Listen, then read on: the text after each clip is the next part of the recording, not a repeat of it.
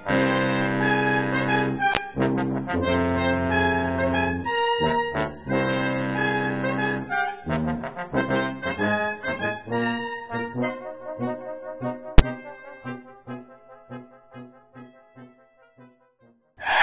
and welcome to another BP Movie Journal, the show we do where we talk about the stuff we've seen since the last time we did one of these. I'm David. I'm Tyler. And I actually watched some movies this week, Tyler. That's exciting, yeah. Yeah, I've got 5 movies to talk about, and so I'm going to leap right in with a movie that I kind of put off. Like, I was getting emails from the publicist, and I was like, this doesn't look that good. And I got like there were a few email blasts that went out, and eventually I was like, oh, why the hell not? It's like 89 minutes long. Yeah. Now, is that siren getting closer or further away? I can't tell. I can't tell either. Okay. It's just, it's life in the big city, man. So I watched I guess, first documentary by acclaimed cult director Alejandro Jodorowsky. Oh, yes. It's called Psychomagic, A Healing Art. Yeah. And it's ridiculous. But so I've heard. So if you go into it taking it seriously, you probably won't like it or might even be put off by it. Because the premise is that he claims to have invented this therapeutic method called Psychomagic, which is basically like, you tell me what's wrong with you, and I will create a sort of allegorical experience for you to have to work you through this. So, like, one of the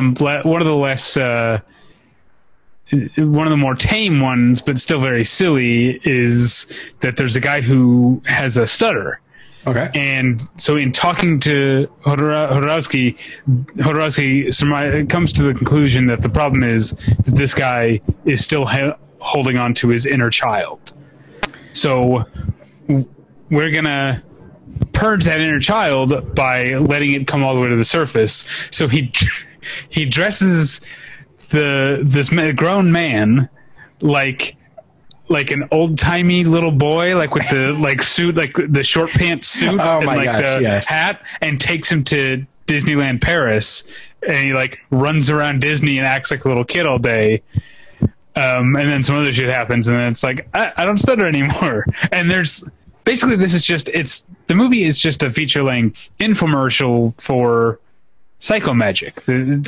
It's just a series of testimonials that Jodorowsky meets with the person who has a problem. Then we get this ridiculous pageantry of going through something. A lot of it involves body paint. A lot of it involves massage and nudity and just general weirdness. And then we get a follow-up with them later where they're like, better now. This just happens over and over again for 90 minutes. But the thing is... Now, I have a theory. I have a theory about why it works. I think what happens is Jodorowsky creates a deeper and more urgent trauma that blows the previous one out of their mind. No, basically, the movie is incredibly stupid. Psychomagic sounds incredibly stupid. But... at the end of the day, Jodorowsky is going to Jodorowsky, and it's still like the stuff that happens is still so nuts that it's fun. Like the idea, like there's a part, I can't remember what he's trying to work through with this guy, but he like strips this, like it lays this guy, he's like in a graveyard or something, and he lays him down, and he has all these like chopped up like electrical wires that he just like grounds into the guy's chest, and they look like little like black snakes. Okay. And it's like I don't believe that this is actually going to cure this guy's, emotional hangups, but this is cool looking. And that's, I felt like once I let myself, I sort of abandoned myself to it, I was like, I'm having fun with this.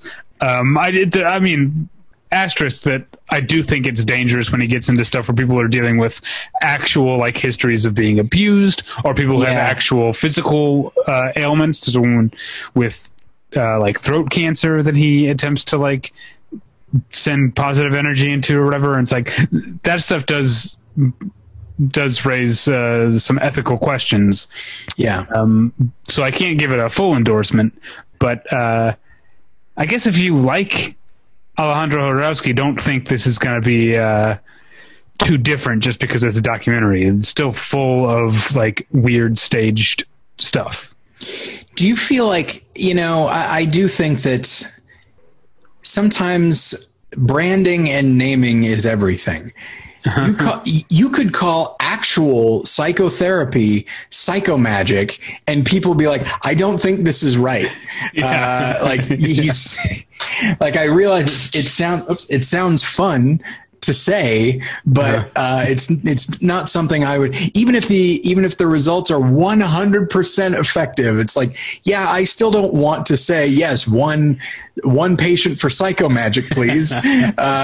Cause I feel like, because I need to be able to explain to my relatives at the end of the day how I'm choosing to treat this thing. And if I say Psychomagic, I think they're going to maybe sign some papers so that I'm no longer in control of myself. But anyway, okay. So what else? Okay, so next up for me is a movie that's out on HBO Max. It's called An American Pickle. Ah, yes. It stars Seth Rogen, challenging dual role. Yeah.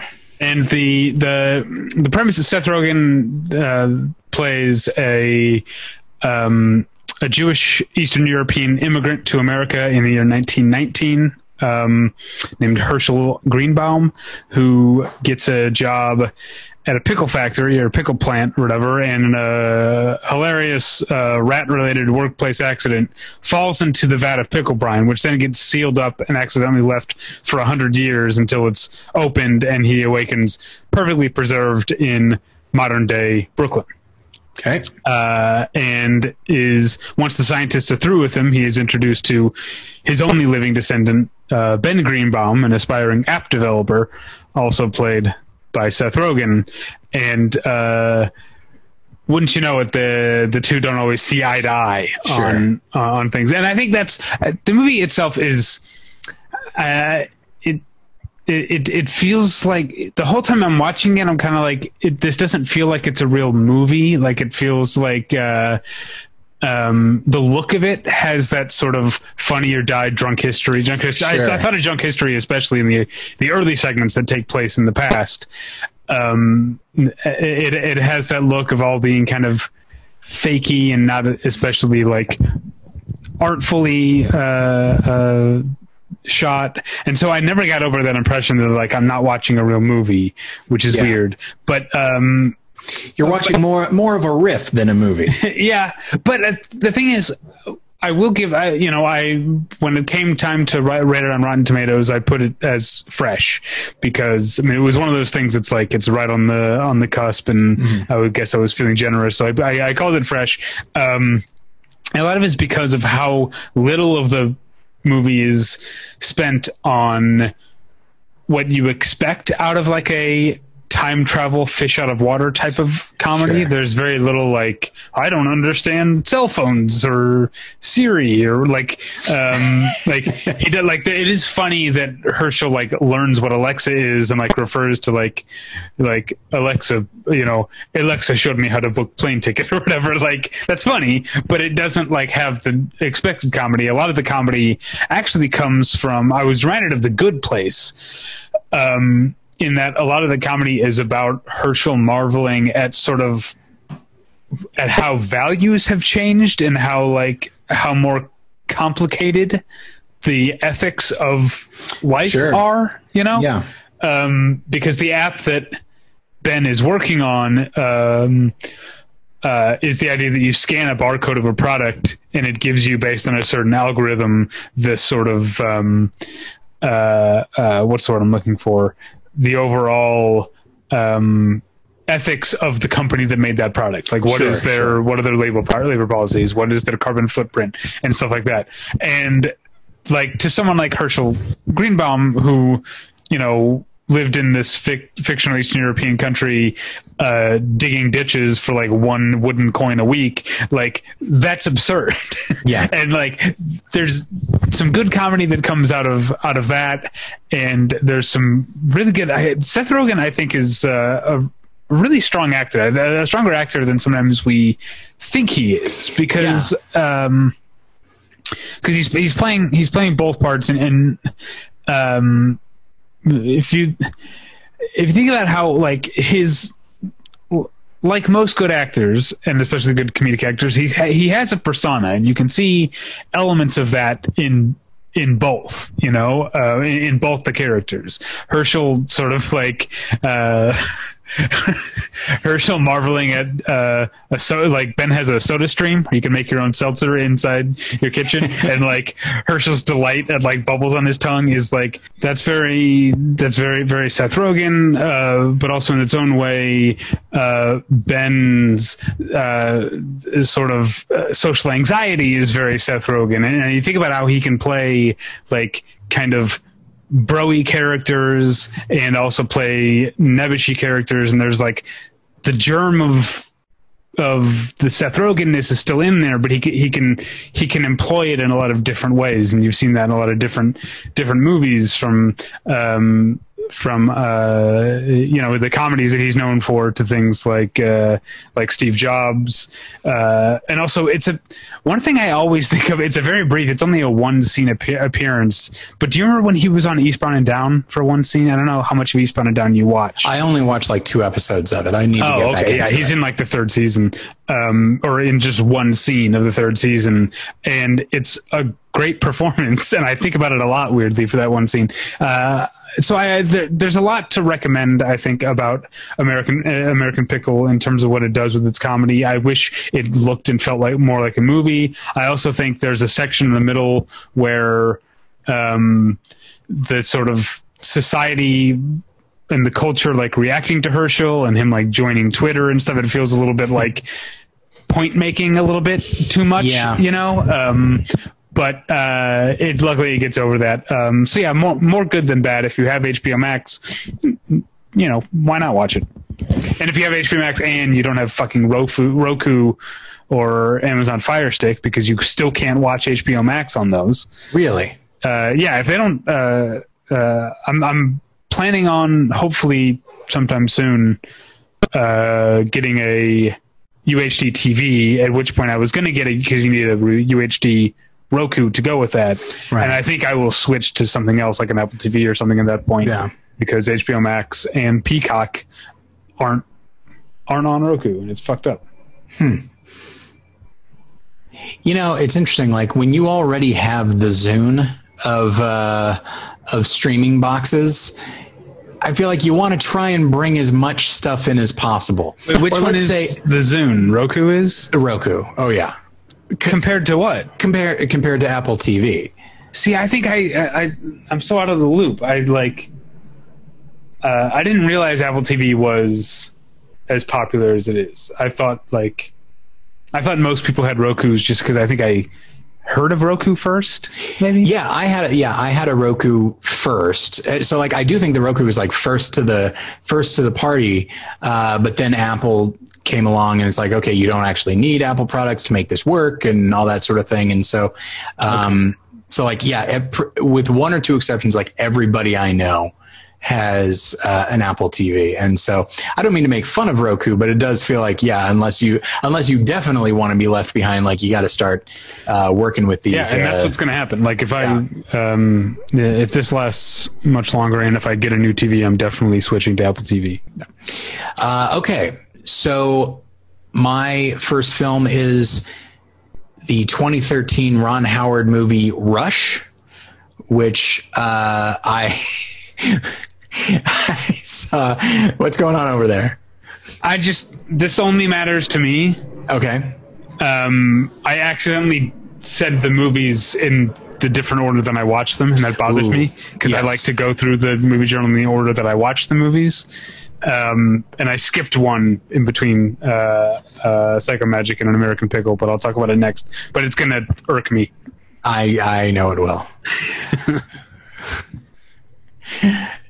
Someday we really look. Obviously, I'm not in any place to judge people's issues, but I feel like you and I, if we really sit down and talk for like 16 straight hours, I feel like we'll be able to work out most of our individual issues and maybe our collective ones as well. Okay. Maybe. So Ron Howard's Rush. Have you seen it? No, I did not see that. Like so many other movies, it's one of those where I wanted to see it in the moment. I had heard really good things about it, and then it just came, like it just went past me, and before you know it, it's been several years. But I saw that it was on, I believe, HBO Max, and I had some time a few days ago, and I thought, oh, you know what? I will take advantage of this right now, and I'm certainly happy that I did. All the good things that I had heard about it are true, I would say. It is, I feel like amongst,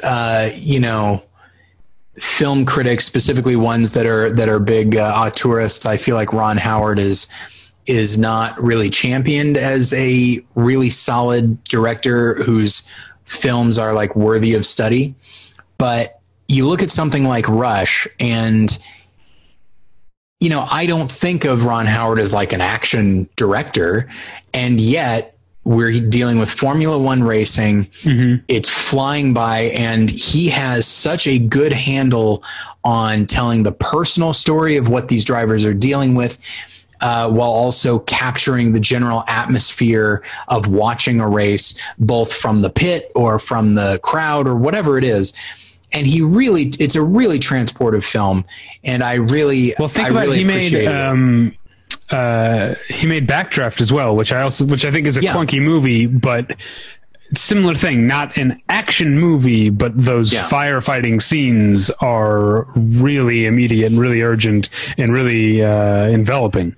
And when you're in the thick of the emergency of Apollo 13, like he can do that really well. Like he is that standard journeyman director that can adapt his style to whatever the film requires. And Rush obviously requires a very specific kind of editing.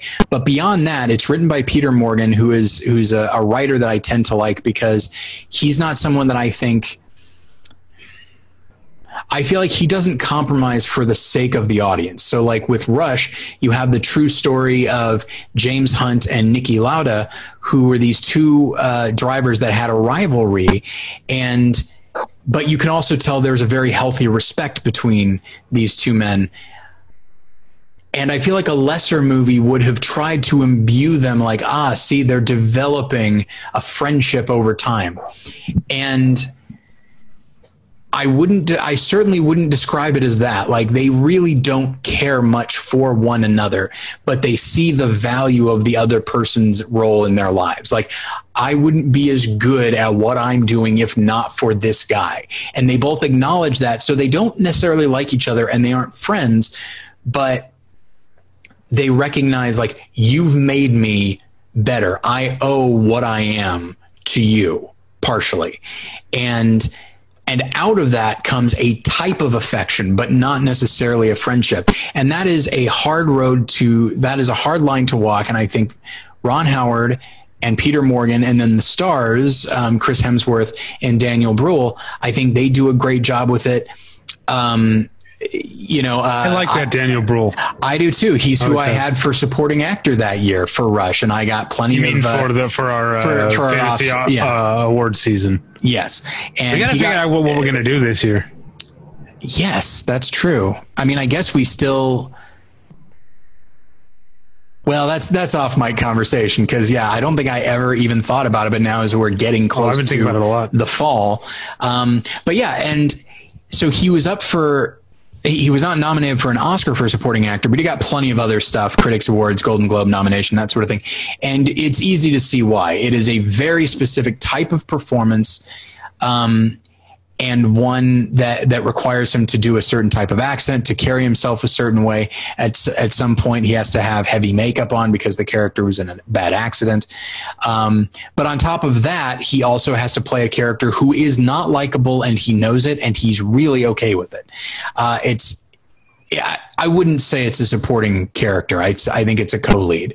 But he really, not to diminish Chris Hemsworth, but I do think that Daniel Bruhl is playing like the role of a lifetime in this film, and I highly recommend it. I think most people would like it. It is, you know, in many ways a hard R-rated movie about two guys that are not always likable and don't even really like each other and maybe don't like themselves that much, but they have this love of this thing. They have a love of this thing, and they share that with each other, and they make each other better as a result. And it's there's a complexity to the film that I really was not expecting and really appreciate. Like if you look at this versus something like Ford versus Ferrari, which is a movie that I do like, but that's a film that I think is constantly trying to accommodate you, the audience. Whereas this one is like, if you like these guys, if you don't, we don't really care. We're telling a story here. So I highly recommend it. All right. Next up, this is the one that I actually watched after Psychomagic. Okay. I'm sorry. You know what? We've gone past it. You can't talk about it now. No, I want to talk about this one because I think I might have a new worst movie of 2020. Oh, fun. And that's David Ayer's The Tax Collector. Okay. A film I had not heard of until I saw your review pop up on the website. Man, and that's a weird thing too, right? Because David Ayer is like a big name studio director, right? Yeah. And that's part of the whole time watching this movie and being like, this feels like the movie this feels like a movie from 15 to 20 years after the peak of his like success. I don't know what artistic success. I don't really know how. The only other movie of his I've seen that he directed was Fury, which is good for about an hour and 10 minutes.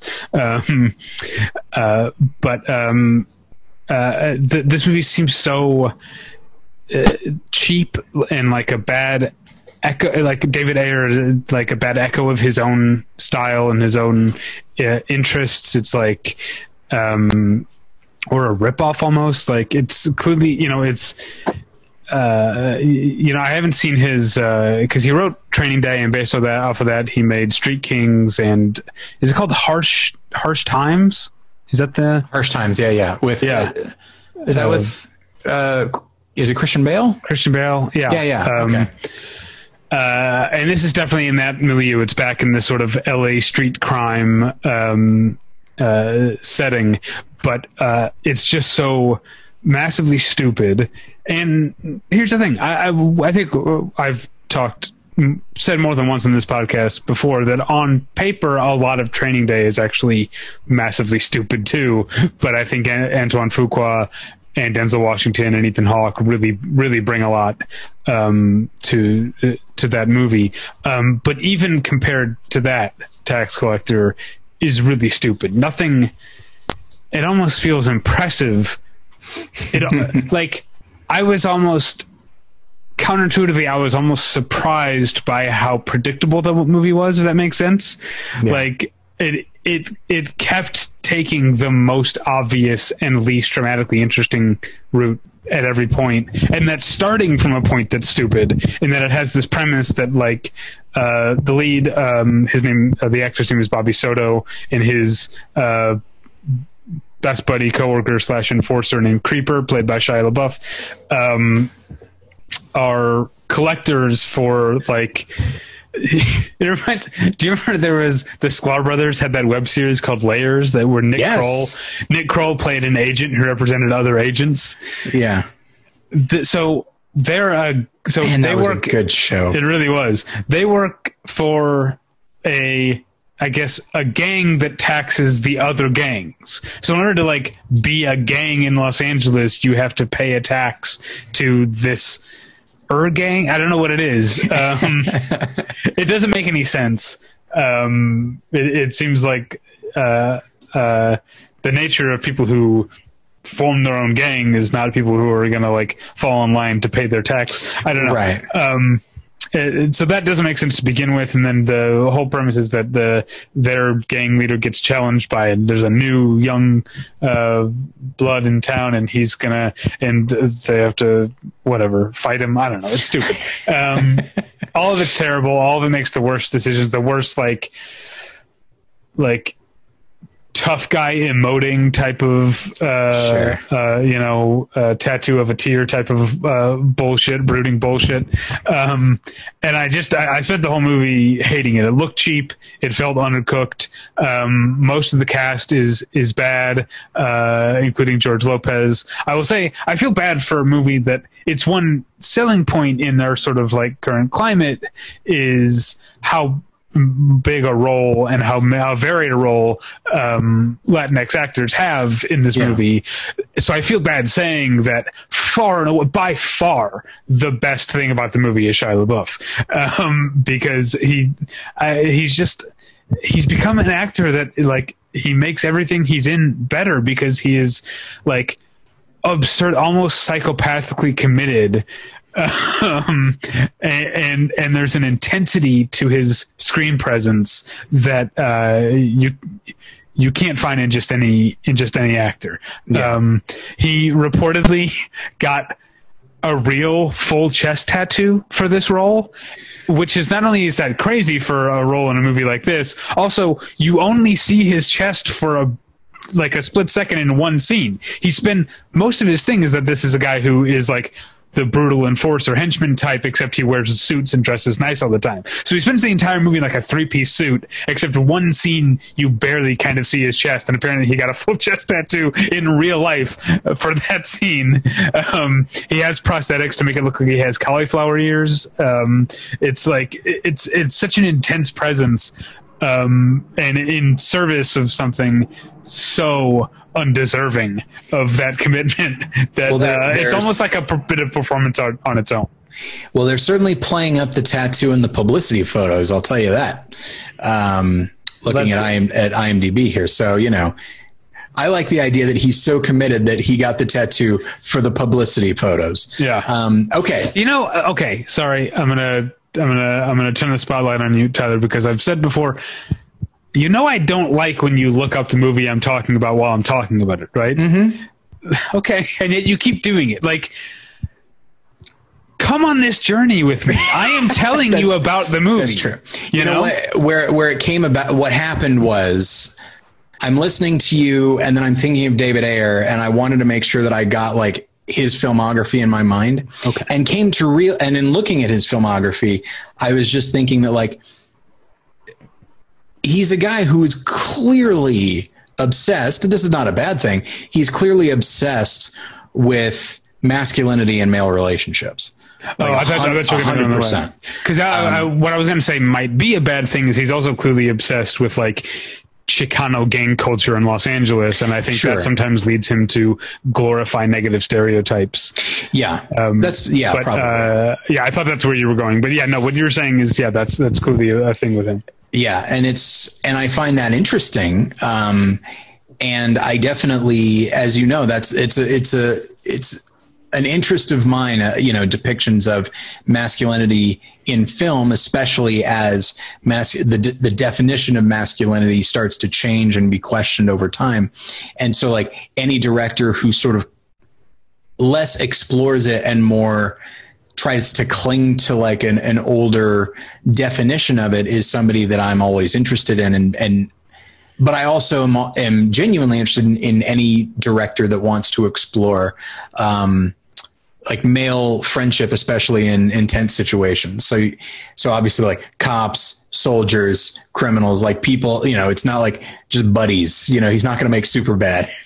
He makes movies about people that are in a rough situation. So I was looking it up for that purpose, just based on what you were talking about. I was like, okay, well, that sounds familiar. And then in looking it up, I realized like, oh shit. Yeah. Like as a director and as a writer, you get stuff like he wrote U-571, Fast and Furious, Training Day, Dark Blue, SWAT. Like before he became a director, he's writing this stuff about soldiers in a confined place, cops, that sort of thing. So it's, even if I would say by and large don't really care for his sensibilities, it's still always interesting when you can see such a clear pattern in his stuff. So that's interesting. And then I never saw Sabotage, but I was kind of interested in it, the thing with Schwarzenegger. But anyway, okay. So just in the future, just try to, like I said, Be present, or be my surrogate for the audience. Okay. Right? I'm talking to you, but I'm really talking to the audience, but I need you to pretend to be the audience. Like I'm saying, come on the journey with me. I think it's interesting that you don't think the audience is looking shit up. I think I am absolutely being a surrogate for the audience and doing this. That's interesting because I don't like, usually the parts of my life where I am listening to a podcast, I am in a place where I'm usually driving. Yeah, that's true. Walking the dog. Like I'm not sitting in front of a computer listening to a podcast. True. So I'm not usually looking things up while I'm listening to podcasts. Yeah. And that's the thing is like when I'm on those rare occasions when I do listen to podcasts anymore, which doesn't happen very often, but like if I'm listening during my commute, I am often frustrated because my mind is going and I have questions.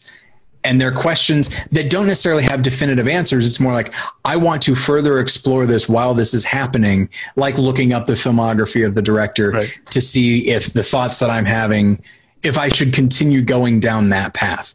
And then it's like, while I'm driving, I can't do that. Though if I'm being honest, sometimes I still do. Okay. So, you know, you're going to see a police report someday of this guy just needed to know about this random supporting actor's filmography. Okay. How, by the way, I know like sometimes the internet's been around so long that I'm used to it. And then every once in a while I will think about like, the internet is crazy, man. Like I was listening to a bunch of like Metallica songs the other day. Okay. And a song that I'd forgotten existed came up, which is the Metallica song "I Disappear," which they wrote for the Mission Impossible 2 soundtrack. And I was like, I forgot this song existed. I forgot they did that. And I had this thought, I was like, I wonder when was the last time they played this song in a concert? And I got the answer in like 10 seconds. Yeah. August of 2013 in Tokyo.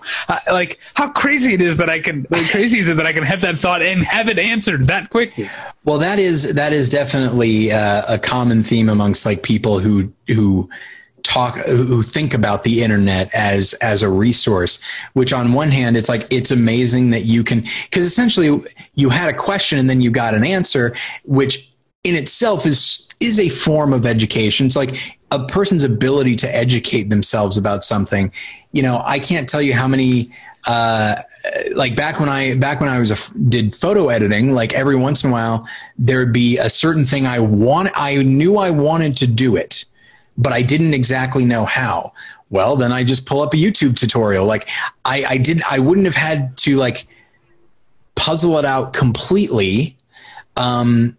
Nor would I have had to wait for someone to explain it to me. Nor would I have to say like, well, I guess I'm just not doing that. Instead, I found a way I found an answer immediately, you know, and that's very exciting. But then I remember, you know, Louis C.K. had that bit about like, you know, we pull out our phones like when we're bored, but it's also, and I think it might've been Bill Burr who talked about like, being in a place of ignorance where you just like, you have a question and you try to remember it and then you don't remember it. And you're just in this place of like, well, I guess I'm limited. I guess I'm a limited person. I can't think of everything all the time. And you know what? That's okay.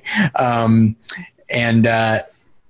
as like, oh, I'm bored for 2 seconds. So you know what? I think I'll just play a game on my phone or look up something or whatever. And so like, I'm not opposed to any of that. I like the internet. My entire life is basically a function of the internet.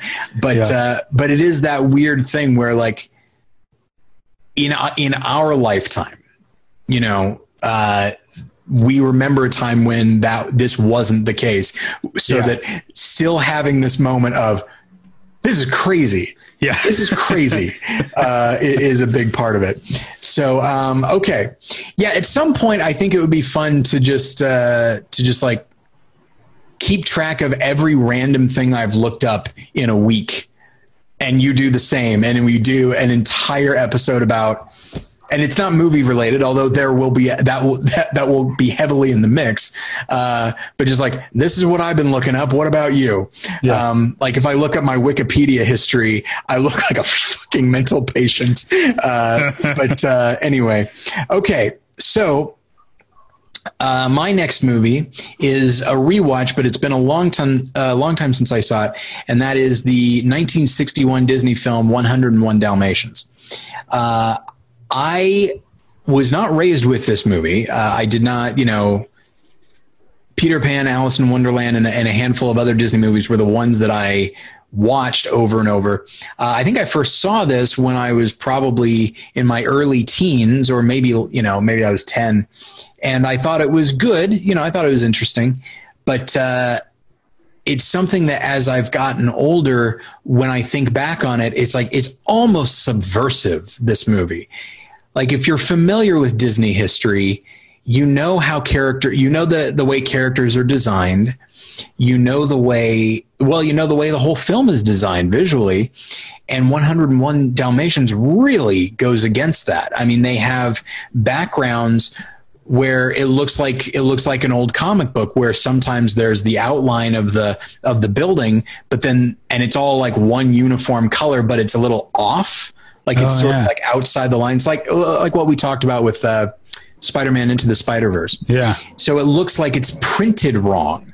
And then the characters themselves, like, there's such an emphasis on caricature. Even our human main characters are sort of boiled down to their essence visually.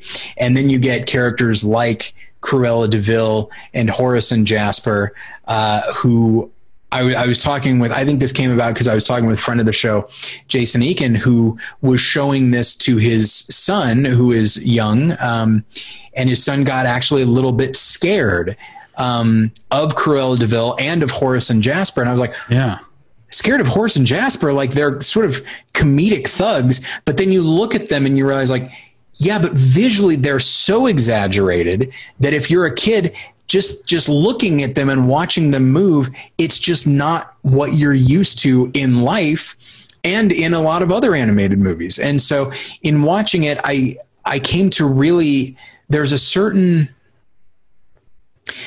a certain visual and tonal darkness to the film, even if at the core there's like these dog parents that like are trying to get their puppies back. But even just like the stuff that the characters are watching on TV seems kind of dark, and I don't know. It's an odd film that is often amusing, and often quite visually beautiful in its own way, with some really memorable sequences. But as I watch it, it's like, yeah, it's a strange movie. And because of the iconic nature of Cruella de Vil, especially, it has hung in there. But if I were like a Disney purist, at the time, I could see myself hating 101 Dalmatians. And if I'm not mistaken, I think Walt Disney himself was not super thrilled. Or maybe was he still? When did he die? See, I have a question. It might have been someone in the Disney family, not Walt Disney himself. I don't remember when he actually died. Hang on, I'm looking it up. And what year is 101 Dalmatians? 61. Okay. Yeah. So he died at 66. And so yeah. Okay. So that was correct. Yeah. So he didn't really like the design of it because it doesn't look very magical. In fact, it often at times looks a little bit dirty, as these characters drive these gross cars and that kind of thing. It's a really great movie in a lot of ways. But it's something that as I've gotten older, I have more respect for what it was willing to do and the risks that it was willing to take. Because Disney, I mean, certainly now it's monolithic, but at the time, it had a very specific brand, certainly as far as its animated movies, and 101 Dalmatians, at least from a visual sense, really didn't stick with that brand, which was, could have spelled trouble for them. And so I really respect the directors of the movie for making this film the way they did. All right. Next up for me, I'm glad in retrospect, I'm kind of glad that I moved The Tax Collector to where it was, because now I get to do a full 180 and talk about a movie that I loved, and that is Amy Seimet's She Dies Tomorrow. Mm-hmm.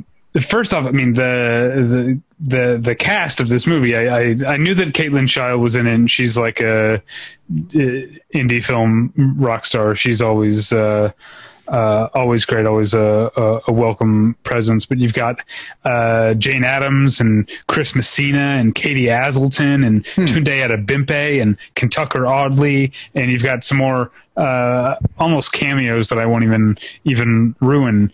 And the story of the movie is that Caitlin Child plays a woman who is a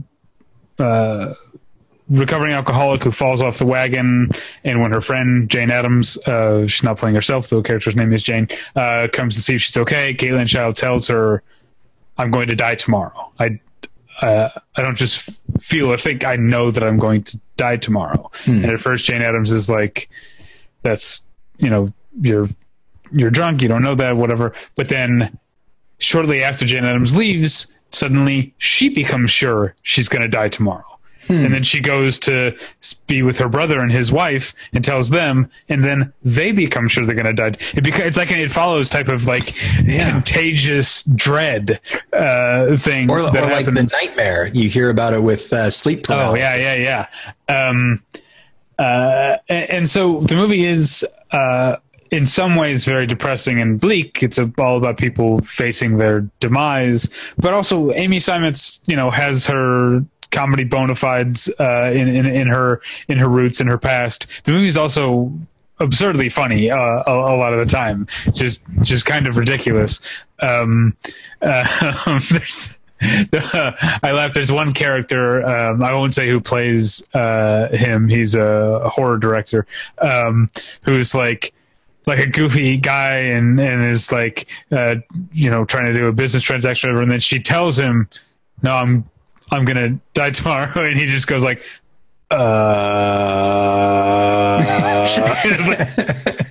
It goes on forever, and there's all kinds of silly stuff in it, but also the movie is absolutely beautiful, in a kind of sickly, like shimmery neon lights in the nighttime type of way. There is some horror to it. There's this thing where it's not happening within the movie's reality, but whenever someone undergoes the realization they're going to die tomorrow or whatever, there's like these flashing red and blue lights that like flash on their face. And there's something about the way that a person, and you've seen it if you ever like looked in a mirror in a haunted house that has like strobe lights or whatever, sure. Like the way that a sudden change in the quality or color or direction of light can completely change a person's face, even when they're not doing anything to change their face, is used to really creepy effect during those sequences. I forget. There's something else I was going to say. Oh, the music. Also every sort of realization is accompanied by this swell of Mozart's Requiem, but like a sort of with this like drony synthesizer sound underneath it, which my dog hated, by the way. My dog she's a skittish dog, and anytime a movie has, it's not loud sounds so much as like low sounds, anything that like makes things sort of like rumble a little bit, she hates it. And so she was like cuddling up to me and shaking during this movie, which I felt bad about. But that's how effective it is as a scary movie, in addition to being a weird conceptual comedy as well. Absolutely loved it and very highly recommend it. Well, it's probably too late for them to change their marketing campaign, but they could do, like so scary it will terrify man and beast alike. Okay, so speaking of scary, and this is sort of a companion to last week, I watched another Hammer movie. I watched Taste the Blood of Dracula. Which it's like I bet it doesn't taste super great, but oh boy, I loved it. There's so much that I like about it from a from a story standpoint, from a thematic standpoint. It's 1970, so now we're getting a little bit more risque. You see, like, there's actual nudity in this one. There's a certain level of trashiness, and I kind of appreciate that. But the story picks up exactly where the previous film left off, in which Roy Kinnear, who you would know as Mr. Salt from Willy Wonka and the Chocolate Factory, who also I discovered was Rory Kinnear's father. Oh, okay. And it's the kind of thing that, like, last name Kinnear, both British. One is Roy, one is Rory. Oh, also they look exactly alike. Like, it's just something that didn't occur to me. But anyway, so the story, I really like it. It's such a neat idea where you see this young woman, and she's in love with this young man, but her father forbids it because because he's very pious and very religious. And he says, like, you're not to see that man anymore. Like, you're a young woman, who's reached sexual maturity. So there's going to be all kinds of temptation. And then he goes out with his two friends to the local whorehouse, where they go all the time, because he is, and he seems to feel no sense of, like, conflict in this. It really is just this idea of, like, he is at his core, just like his friends, they're all rich and older and bored. And so they seem to be looking for anything that can, like, shake them out of their complacency or whatever. And so then when a guy comes along who may or may not have sold his soul to Satan, and they hear about, they're like, oh, this guy seems like a cool guy to hang out with. And so they start hanging out with him. And then he says, well, would you be willing to sell your soul to Satan? And they're like, maybe. Like, they just, like, even the most bored person probably would say, I'm leaning towards no, but these guys are really considering it. And then along the way, and by this time, Dracula has been killed, but this Satan worshiper, whatever it is, the practitioner of the black arts, he has found, like, a vial of Dracula's blood, but it's like powder. And so he mixes his blood with Dracula's powder blood, and then says, here, drink it. He never says taste the blood of Dracula, but that's the idea. And I don't want to go into too much detail, but suffice to say, Dracula comes back. And I think I just, more so than the previous film, where the story wasn't very specific, this one is very specific to these men, to their goals, to their motivations. It is a film that I think is probably a little bit cynical about those who would appear to be respectable. But I mean, it might actually say that, like, the more respectable you are, the more likely you are to get bored by that, and maybe entertain the notion of hedonism and that sort of thing, while still requiring respectability of other people. It really is just a fascinating movie. I really enjoyed it. I still have certain issues with the way Hammer Horror directs Dracula, or how it shoots Dracula. It is not Christopher Lee's fault, but it seems to treat him as more of a nuisance than as this otherworldly being of pure evil. And I feel like his performance is solid, but it just feels like they just keep shooting him in, like, a medium shot or like a medium wide shot. And it's like, what are you doing? Like, at the very least, how about an upward angle, so he looks like he's at least looming over me? But I feel like he's just, it's the way that I could best sum it up is the way Hammer Horror shoots Dracula. It's like he's just over there. And that's it. And that's not that scary of a phrase. But obviously the the atmosphere is still really fun, and the art direction, and in this case, the characters and the acting. And boy, I've now seen 3 of the Hammer Dracula movies. God knows there are several more. And I think this one's my favorite, actually, because of all of that. So I really recommend it. All right. Finally, for me, Tyler, if you like movies that are about masculinity, and I know you enjoyed last year's Cold Pursuit.